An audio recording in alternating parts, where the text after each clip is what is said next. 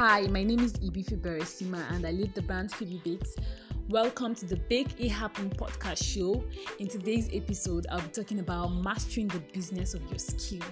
So there is a jab ongoing. You turn here, they tell you got a new skill, learn a skill. Please don't get me wrong. There is really nothing wrong with learning a new skill and doing business with it. My point is, learning a new skill is not enough to sustain a business. Let's use the baking industry as an example. Yes, you've been told an idea that the baking industry is a profitable one. After all, a handful of people celebrate their birthdays every day.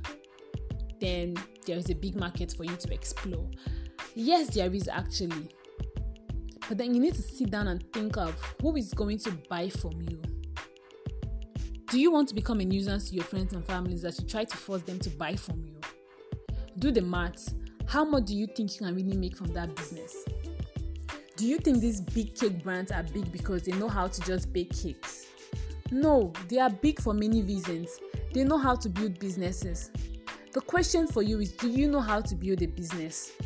Until you know how to build and market a business, you should not rely on the fact that you learned a new skill. Yes, you can practice the new skill you just learned on the side while you keep your job or while you're still in school. As you practice, keep it small and make small mistakes. You can grow into it that way. In the next episodes, I'll be getting us started on how to master the business of our skill, how to advertise and market your cake business, how to get more cake clients, mistakes to avoid when starting your home baking business, how to get repeat clients, and so on. I hope this helps you today. Go bake it happen. I look forward to hearing from you in the next episode. Thank you.